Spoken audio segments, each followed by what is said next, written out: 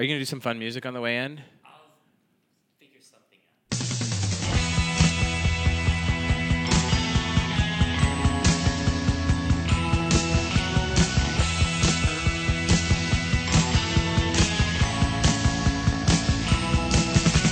out. Welcome to The 12th Story, a book discussion podcast produced by Cincinnati's Mercantile Library, where readers gather to engage, connect, debate, and discuss. The Mercantile Library is 181 years old and is the literary center of Cincinnati. Throughout the year, the Mercantile Library hosts authors and speakers, book discussion groups, and other civic events. We are a working library with a growing collection of more than 80,000 books available to members. We're located at 414 Walnut Street in downtown Cincinnati and online at mercantilelibrary.com. And we always welcome new members and guests. Today, we are on a highway jammed with broken heroes, and we are in the lecture hall on the 12th story of the Mercantile Library, and I am joined, it's terrible, right? I'm joined by Polly Campbell, the food and dining writer for the Cincinnati Enquirer, John Faherty, the executive director of the Mercantile Library, and I'm Brendon, Cull, a board member of the Mercantile Library, and today, I am so excited. After many, many, many months, we are going to discuss Born to Run by none other than Bruce Springsteen. A warning, there will be spoilers discussed today. There will also be a good deal of fanboy rhetoric from yours truly as we talk about Bruce Springsteen and his music and his impact on our lives. And so I encourage you to continue listening. So here we are. We're finally gathered together. We've been talking about doing this for some time. And we're going to talk about this terrific autobiography that came out late last year. And so I'm going to start it off with a very general question. What did you think of this book? I found it to be far more interesting than I anticipated. I liked him a lot less in a lot of ways, but I liked his music significantly more. I found it to be pretty complicated. I agree. Polly? Well, I thought it was exactly the autobiography that Bruce Springsteen would write. It's very maximalist, very full of, saxophone solos. And it's funny, I actually read this, for some strange reason, the next week I read the first edition of Bob Dylan's Chronicles, a completely different way for a rock star to write his autobiography. Bruce throws it all in there. But, that's sort of what you expect from him.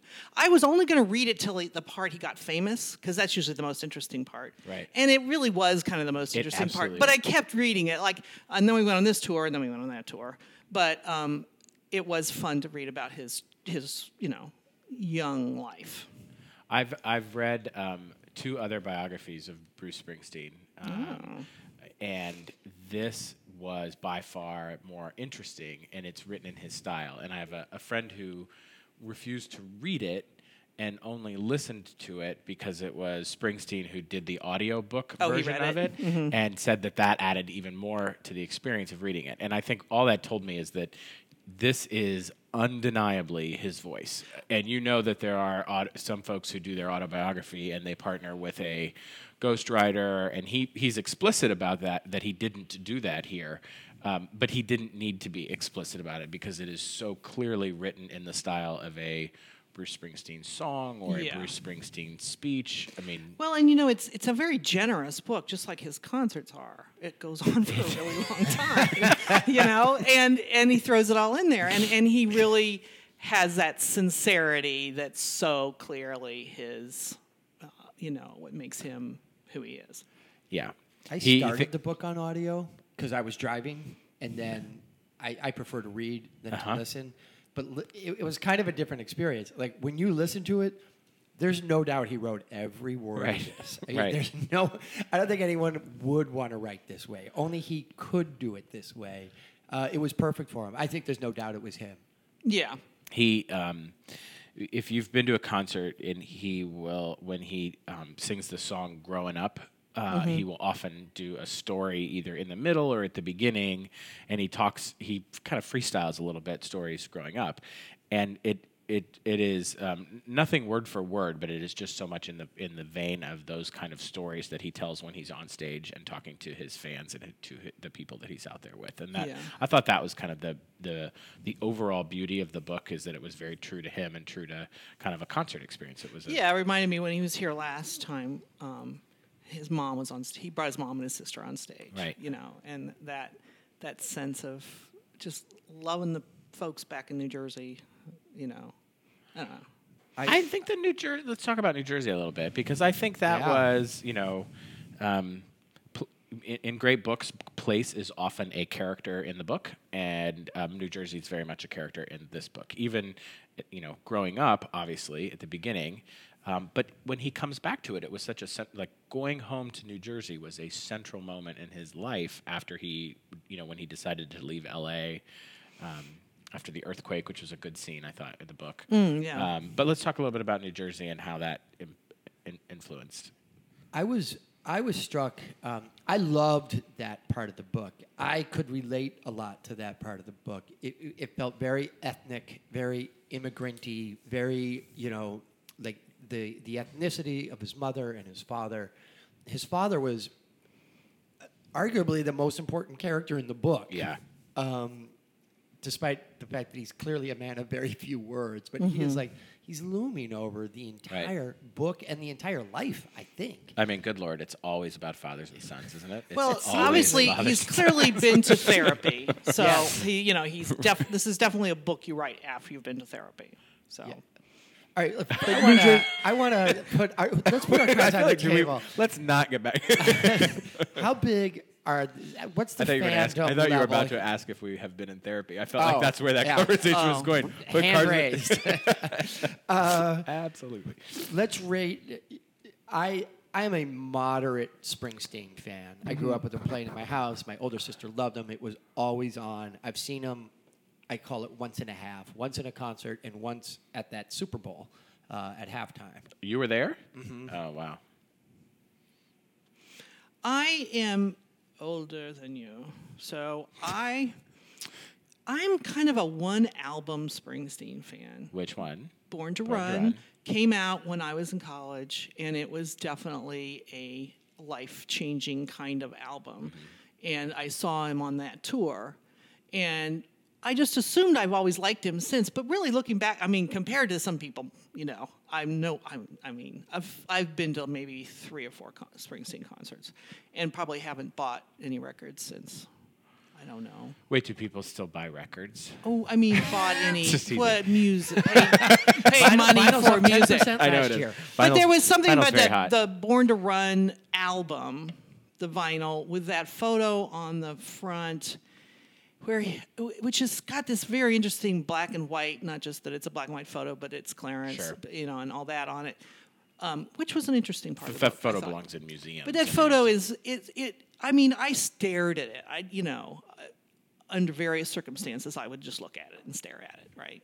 But it's so funny. A while ago, I don't know, it's maybe 10 years ago or something, there was a really young rock critic at the paper, and I said something about Springsteen to her, just assuming everybody loves Springsteen, right? And she's like, she rolls her eyes, and says, oh, well, and I'm like, wait, so people don't like Springsteen anymore? She's, oh, good, no, it's embarrassing. He's, and I realized he's a very sincere person, which doesn't always translate to cool, Yeah. That Born to Run was very sincere, but very cool. I don't know. Yeah. So anyway, that's my level. I did see him most recently at Riverfront. But apparently you have the corner here on fandom. Fanboy here, huh? So growing up, I was not that interested in him. We had 2 friends of our family who were, like aunts and uncles to us growing up. My parents' best friends, Jim and Laura, and they've been to probably 75 shows and saw him very early on the shore in New Jersey.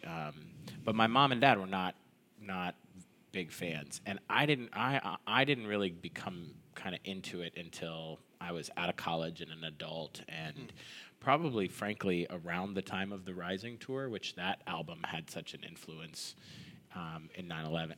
Okay, after 9/11. How much older am I than? Wait. So, All right. But I've seen him. I've seen him.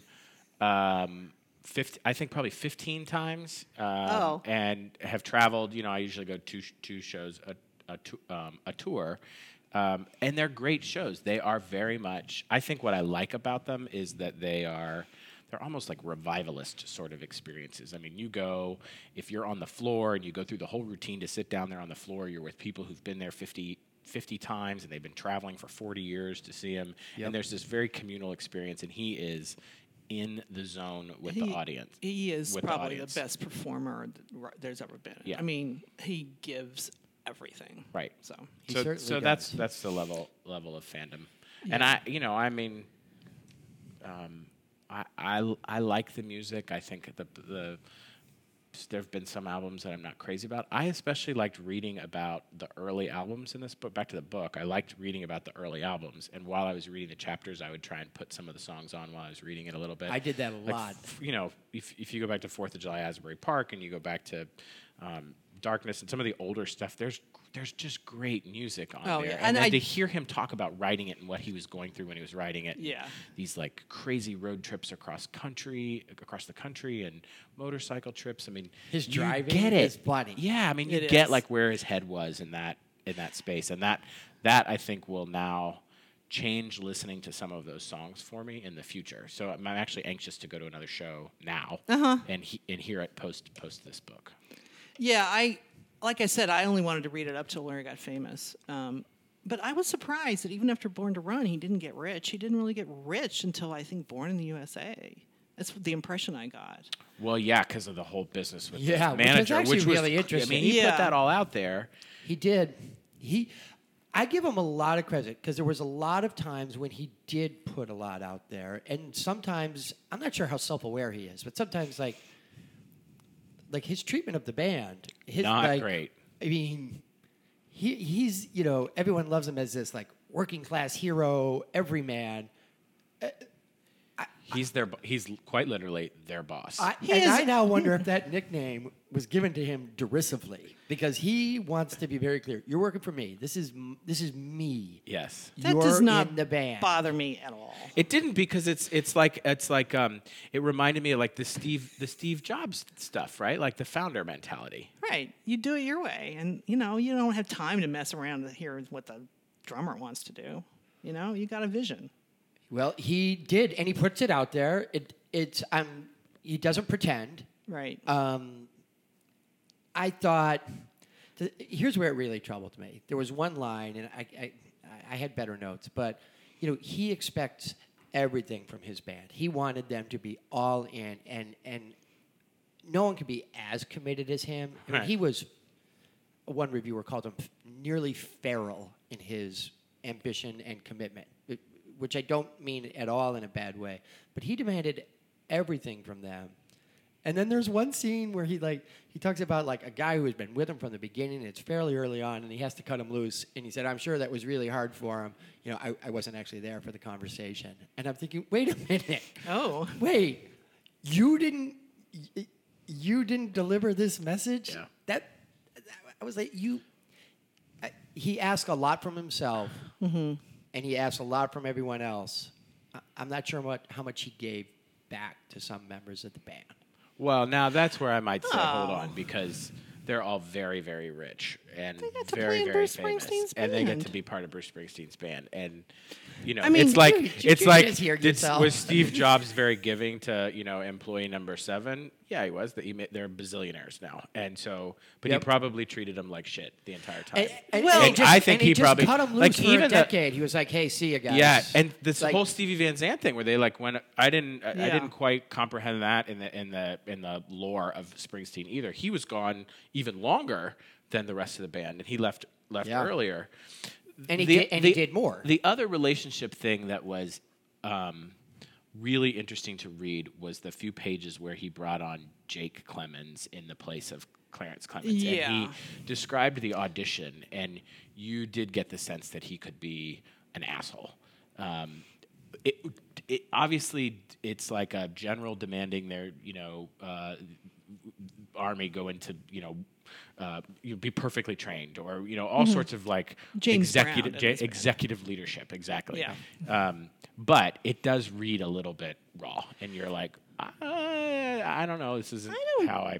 And he I don't doesn't think I've ever read a biography or an autobiography of someone who's accomplished something great, or who has been, depending on your definitions of things. Like you can call Bruce Springsteen a genius, I guess. Sure. He's a musical genius. That doesn't And seem to be and I don't think I've ever read. I've read lots of biographies and autobiographies. There's not a single one of somebody who really truly accomplished something in their life that they weren't kind of assholey. Right. Absolutely. It's just and a lot of times you finish the book and you go, oh, I don't think I can ever once again like a painting by Picasso, But then, of course, you do. I mean, and you always have to reconcile it at the end of the book, I find. Yep. This did not turn me off on the music at all. No, it didn't. No. And it didn't. Music I like more. or even. And I think that he wasn't a jerk to his girlfriends or wife. I mean, he didn't like beat anybody up like James Brown did, or Well, I think we have now officially lowered the bar to.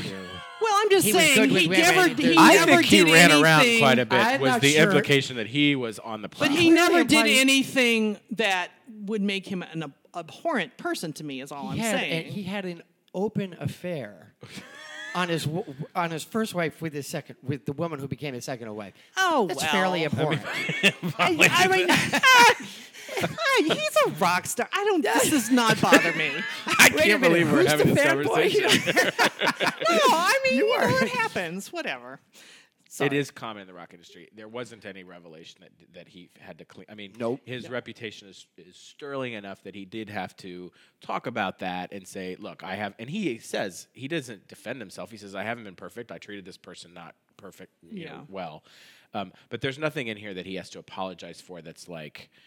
In order to improve, I mean, he doesn't have to write a book to fix his broken reputation. No. It's just this is a guy who's I give him a lot of credit for putting it out puts there. it all out there, and frankly, he puts all this stuff out there about the, about his therapy, about the relationship with the father, about and his depression. his depression. behavioral. That was very interesting to me. That he's chronically depressed. If Bruce Springsteen is chronically depressed, then I don't know. I mean, he doesn't seem like he is. That was- Well, But, it I does- mean, it that's a makes really me- good. Yeah. I actually think it's wonderful that he talks Me about too. it like that I- because oh, it yeah. makes you, if a guy like that who can enjoy so much money and so much fame and so much success and so much adulation and and be constantly surrounded by people who love him, still has moments where he thinks he's not good enough or he's depressed or he's down.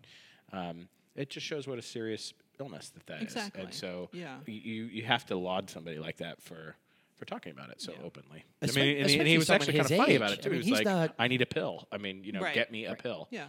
I No, like was that he great. probably opened the door for a lot of Springsteen fans, many of whom are 60 years old or older, and aren't super comfortable talking about depression or I needed help or I needed therapy. I think I commend him a lot for that. Yeah. Saying, I think that was very I good. really needed to get my shit right, Yeah. and therapy helped me a ton.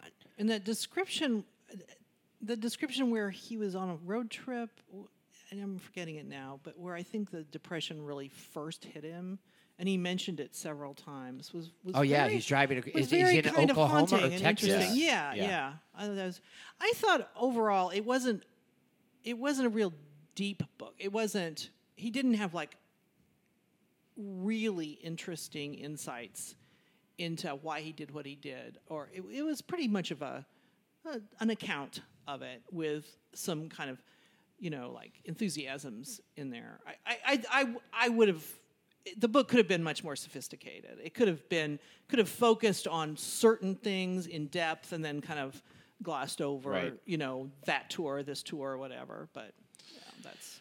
But like I said, that's him. He's a maximalist. He is. Yeah. I love. Let me. Oh yeah, go ahead. I love one thing. No.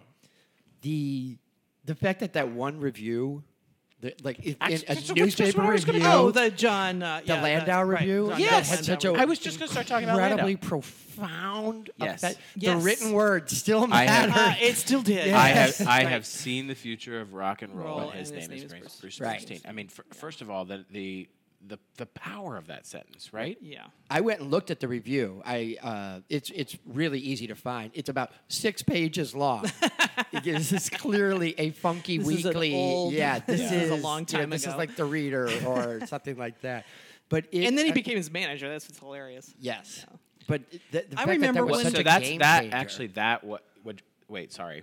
The fact that that one review really, I think it validated him, and I think everyone started noticing, and Right. it was. Well, and then he was on the cover of Time and Newsweek. On the same I week. remember that The same really week. well. Yeah. Yeah. I remember. So back you then. mentioned Landau became his Yeah. manager, and that actually was, I thought, a core theme through the book was this topic of friendship and the friendships that he had along the way. And even though he, had these ups and downs with the band, he talks about Stevie as being a close friend and Clarence as a friend, and he talks about Landau. And there's a paragraph that I thought was phenomenal, and it extended to kind of a work relationships and friend relationships, and I'll just do the paragraph real quick. He says, alongside my wife, Patty, my band, and a few close friends, I've shared my mind with John Landau more than anyone else. When it's a good match, along the way, your heart ends up thrown in too.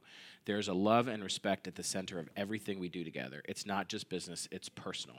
When you came to work with me, I had to be assured you'd bring your heart. Heart sealed the deal. That's why the E Street Band plays steamroller, strong, and undiminished 40 years in, night and after night. We are more than idea and aesthetic. We are a philosophy, a collective with a professional code of honor. He talks about bringing your best, and he goes on and he says it's all about this friendship. And I thought that was really beautiful, and there are really a number of friendships and relationships that I thought he did articulate ways. His relationship with Patty, his relationship with really his family a little bit. Yeah. He did a great job talking about those. Yeah.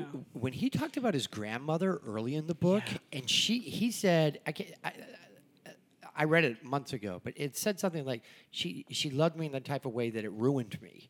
I mean, it was so real, and I thought fairly profound, and probably right. I mean, she pulled him largely from a family that didn't seem to be all that loving in many respects, and she just gave him everything. And then he had to go essentially, at one point back to his family. But when he spoke about his grandmother, there were some really powerful moments. And his grandfather with the radio, and you work the radio, and then the sound comes on. I got chills when he went during that. When you're like, oh, they would fix the radio, and now all of a sudden it's making noise that makes sense. It was really. I thought it was A good early memory. really pretty remarkable Yeah. about his grandmother and his grandfather and music. It was. He's really from another generation. I mean, he's like the last of They used to say, I remember a thing about demographics. It's like there's baby boomers, there's the Dylan baby boomers, and the Springsteen baby boomers. Oh, that's So interesting. he's the younger baby boomers, but yeah. Yeah. But yeah, he grew up, right. Like when you look back at a childhood, it can feel like a really different era. Much less privileged and, I thought there was some greatness in his.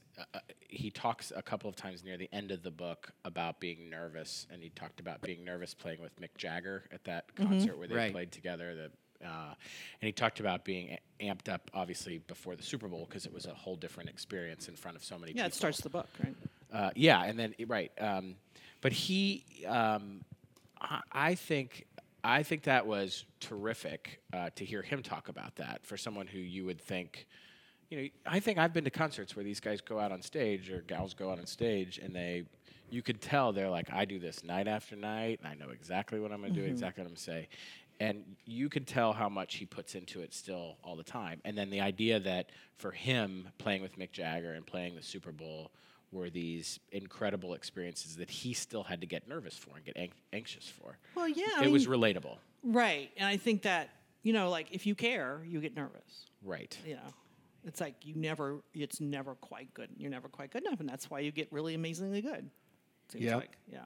I loved when he went to California and he was like, I guess I was a New Jersey star because I went to California and they Nobody cared. were better than me. I thought it was really honest. He He didn't say, they didn't get me, they didn't like me. He was like, God, I was listening to these people, and they were so technically, they were better than me. I was a very good guitarist. These guys were on another level. I thought it was. I really liked that. He was also aware of his own kind of singing limitations. Many times he mentions through the book about not being the best singer and not having the greatest voice. And I don't know. I love his early singing though. I love it the way it's sort of soulful, and in the two first records, it's just. It's terrible. It's always terrible to say about an artist that you love their first two albums better. It's right. The rest of them. But when he's gotten more of this sort of anthemic kind of singing, that's I don't know. It's kind of repetitive, and those first ones with all those words in them, and the long stories. Yeah, and the stories and the whole weird made up words about hurdy-gurdies or whatever that song has in it. But he just seemed so Blinded by the Light. Yeah, Blinded by the Light. I don't know. I heard a couple of those songs the other day, and I loved their inventiveness and the way he sang them. Yeah. Too. And I love his voice. I mean, there's it's nothing really wrong with his flawed. voice. It's It's never not occurred great. to me to think that he doesn't Yeah, have me a neither. good Yeah. voice. He has a Bruce Springsteen voice, which is Did- great because he's That's who he apparently is. Bruce Springsteen. That's, yeah. Did you ever hear on Underground Garage Stevie Van Zandt interviewing him? No. It was a great conversation they had on his radio show. And some of it I kind of wish he'd put in the book more. It was about how they used to go around, who they used to see playing shows.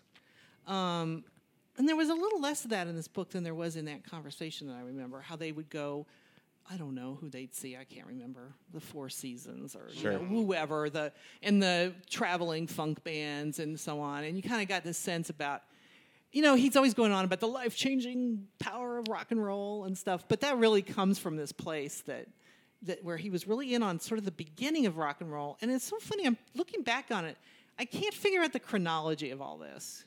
I mean, his Born to Run came out in 74, 3, 6, 5, I don't know, 75 maybe. And it was a real throwback at the time.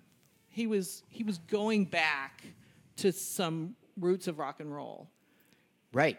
That in the same way punk did not that long afterwards. Of course, his way of going back was very different.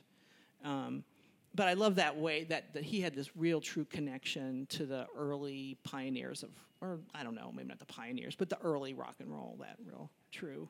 He does. He talks about Sam and Dave and some of the old stars that he would see, and that that still clearly means a lot to him. And there's a great show that you can get, I think, on Netflix or one of those, somewhere, I'm sure.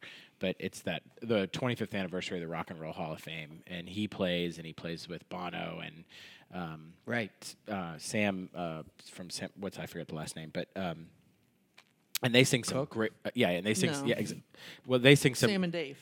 Right, and they sing some great old songs, and it's just the other thing he did is when he released one of his newer albums and went on tour, he started at the Apollo Theater,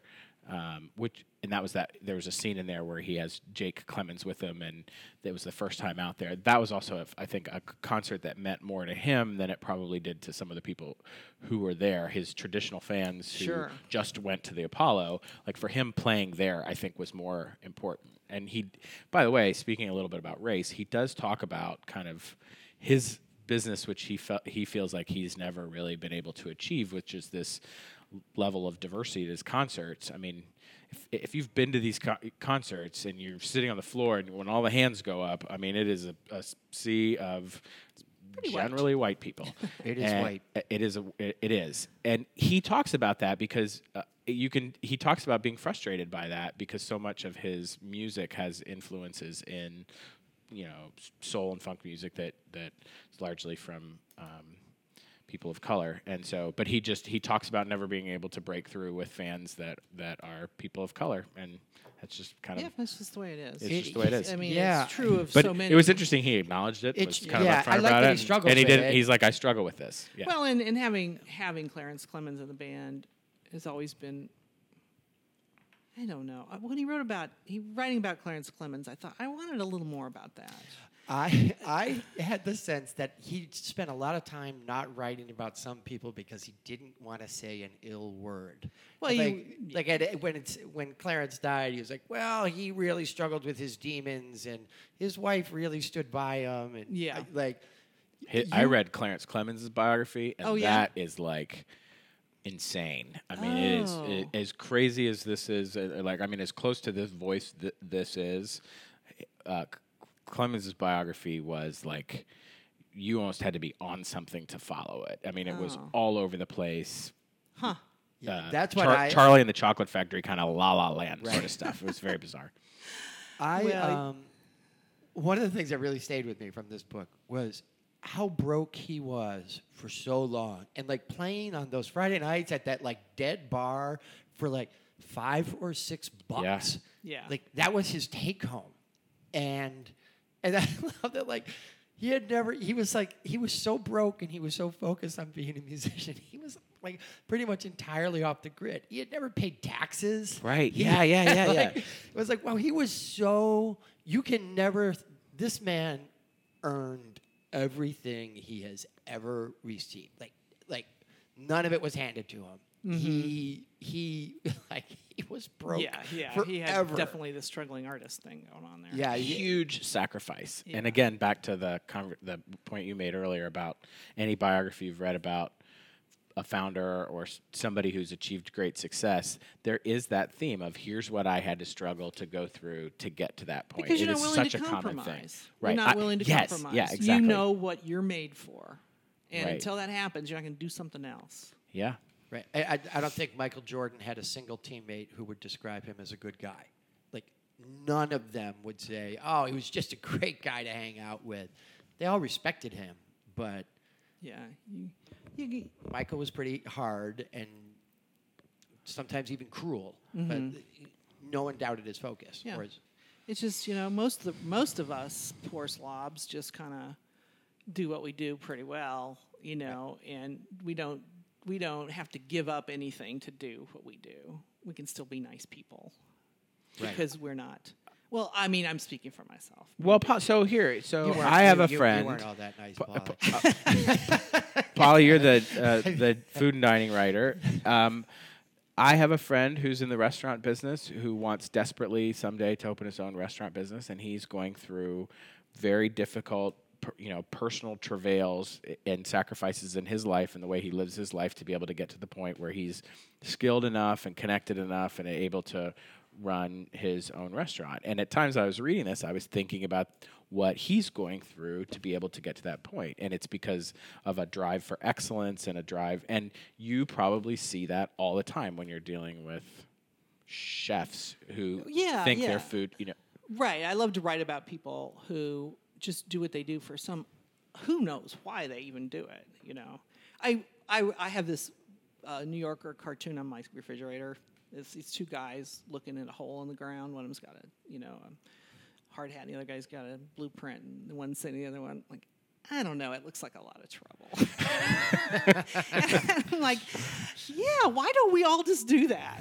Why doesn't Bruce Springsteen just say, oh, I don't know, this seems kind of hard? Yeah. I'll just stay. And so many of us do sort of stop there because it is a lot of trouble. So you gotta love Bruce. You've gotta love people like that who open a restaurant, which is a ridiculous thing to do, or the failure rate's off the chart. Just like it is for bands. Right. I mean, think about guys who think about the Absolutely. guy who's going to play tonight at some bar in I don't know where, St. Bernard or something. Yeah, and, right. Just trying to make it big. I know, and I just love. That's why biographies of famous people are so great to read. Just like it's awesome. It's awesome. And I like that he made a decision because he was clearly very talented and could write, and everyone here I know respects really good writing. He can write beautifully, but he had a chance to be, like New Jersey famous, playing the bars and making some money and 400 or 500 people and probably make $1,000 a week and maybe even have a real job. Yeah. And he said, no, that's not what I want. Right. And John Hammond thought he should be like a folk singer, and he said, no, that's not what I want. Right. I thought that was interesting. That was very brave of him. He was supposed to be the next Dylan. God, he would have been an awful Dylan. Well, that was this thing they're always talking about. Who's the next Dylan? Like, there's supposed to be another one.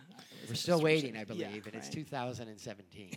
Okay, so let's end with Right. two more questions because it is near the hour.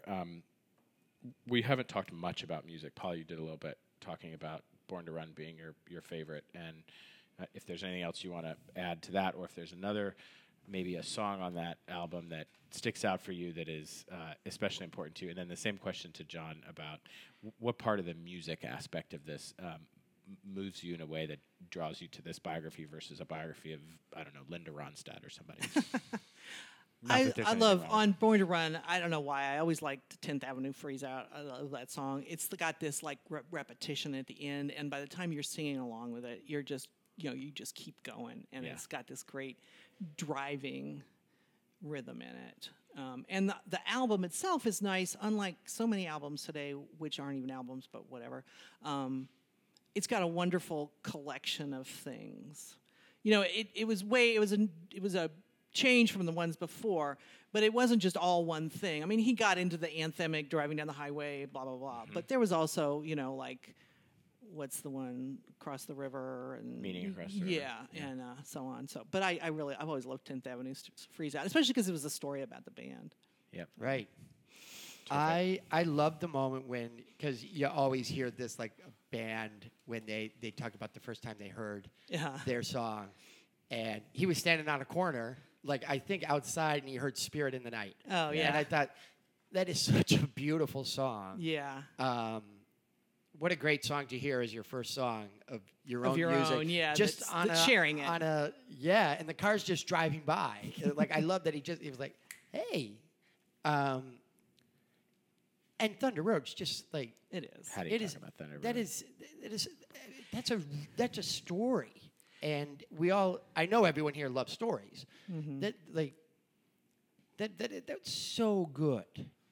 And such, like, there's, like, pain and sadness and, like And it has this thing that you can kind of make fun of because it's got this extra sort of significance to it. And I remember my friend, when I lived in New York, I had a friend from New Jersey, and we used to sit around and talk about that song a lot.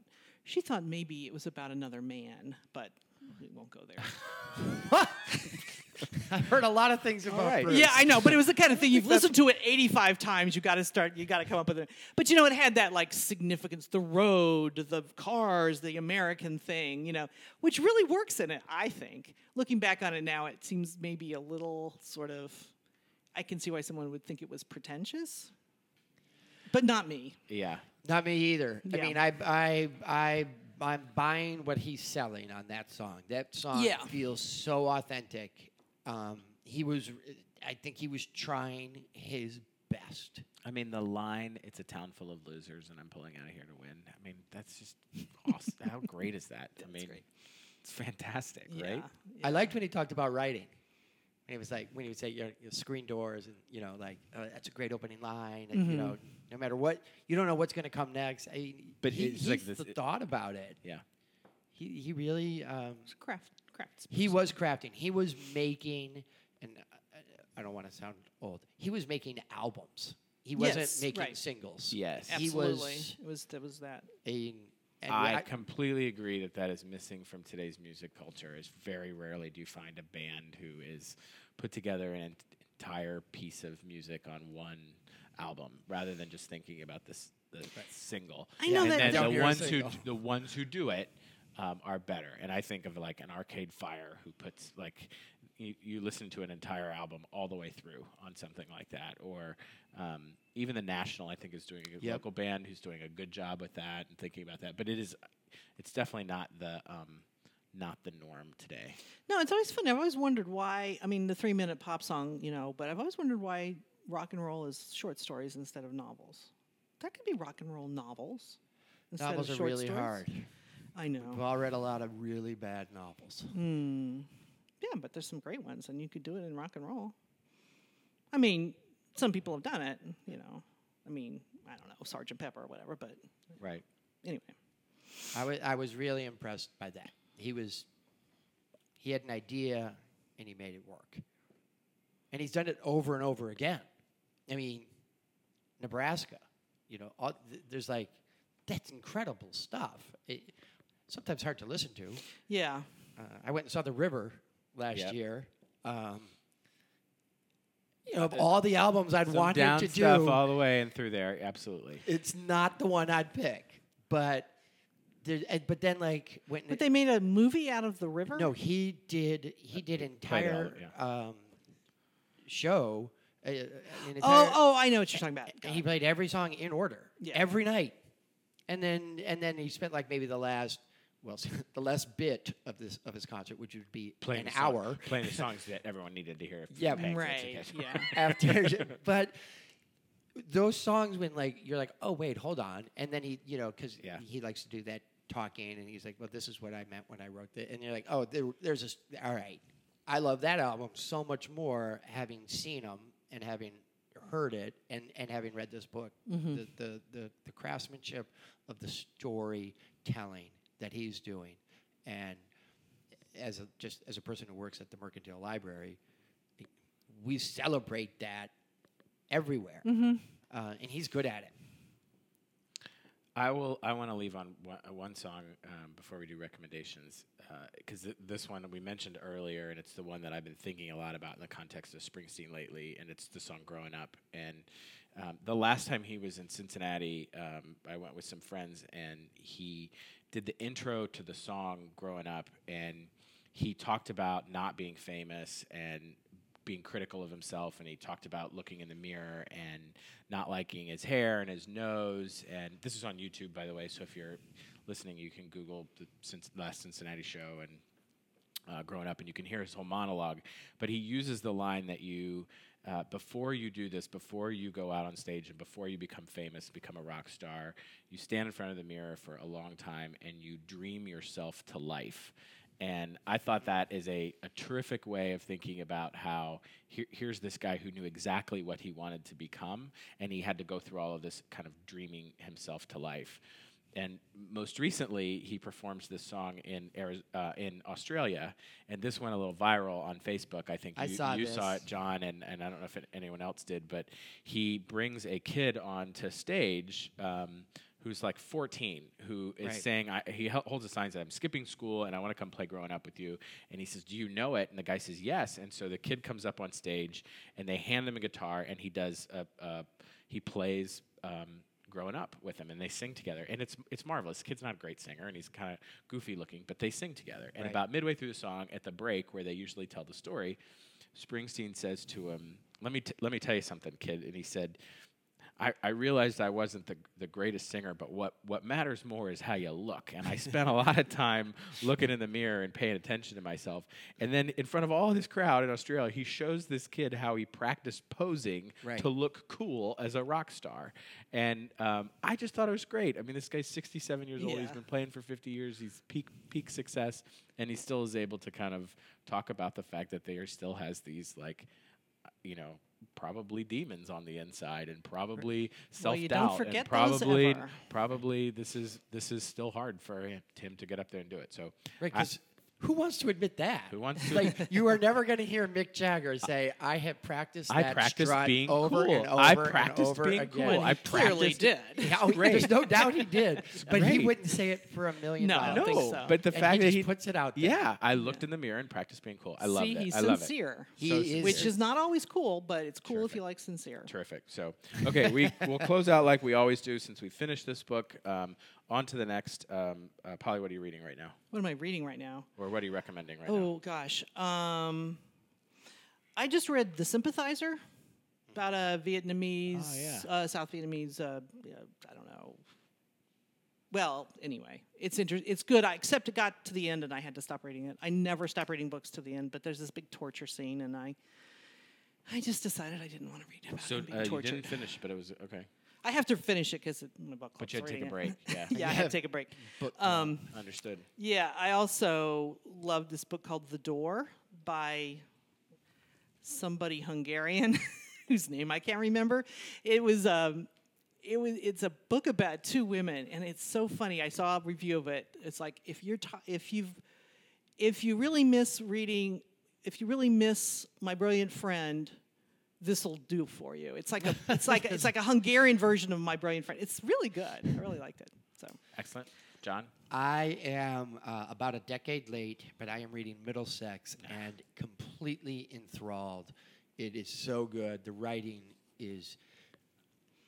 it just propels you to. Oh my God! Yeah. I mean, this guy can string sentences together that you like reread. You're like, oh, that's pretty remarkable. And here comes another one. And he's been here. He was here a long time ago, but yeah, before I was involved. Chris, who's our fearless. I don't think it was before your time. It was the year I started, 2005. 2005. It tells us. that is the voice of Chris Messick, who does Makes this happen. So thank you, Chris.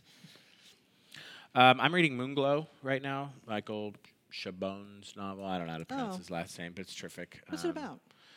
It's about his. It's sort of. It's sort of fiction, sort of nonfiction. It's about his grandfather, and his grandfather basically, he spent a week with him before he was dying. His grandfather told him a bunch of stories, and then at the beginning, there's a little bit of a disclaimer that maybe some of this isn't true, and I'm, it's kind of mystical in that regard. But it's I like him. His writing's terrific. So, yeah. All right. Well, thank you for joining us here today on the 12th Story. We encourage you to subscribe via your preferred podcast app. We're available on iTunes Store and on SoundCloud. And if you like listening, tell your friends or tweet to us at MercantileLIB. That's MercantileLIB. My name is Brendon Cull. Today's podcast was directed and engineered by Chris Messick. Special thanks to our guests, Polly Campbell and John Faherty. The 12th Story is a production of the Mercantile Library in downtown Cincinnati. Our theme music was created by Doug McDermott. Don't forget to visit us online at www.mercantilelibrary.com, where you can learn about our library and our upcoming events. Have a great week. Thank you.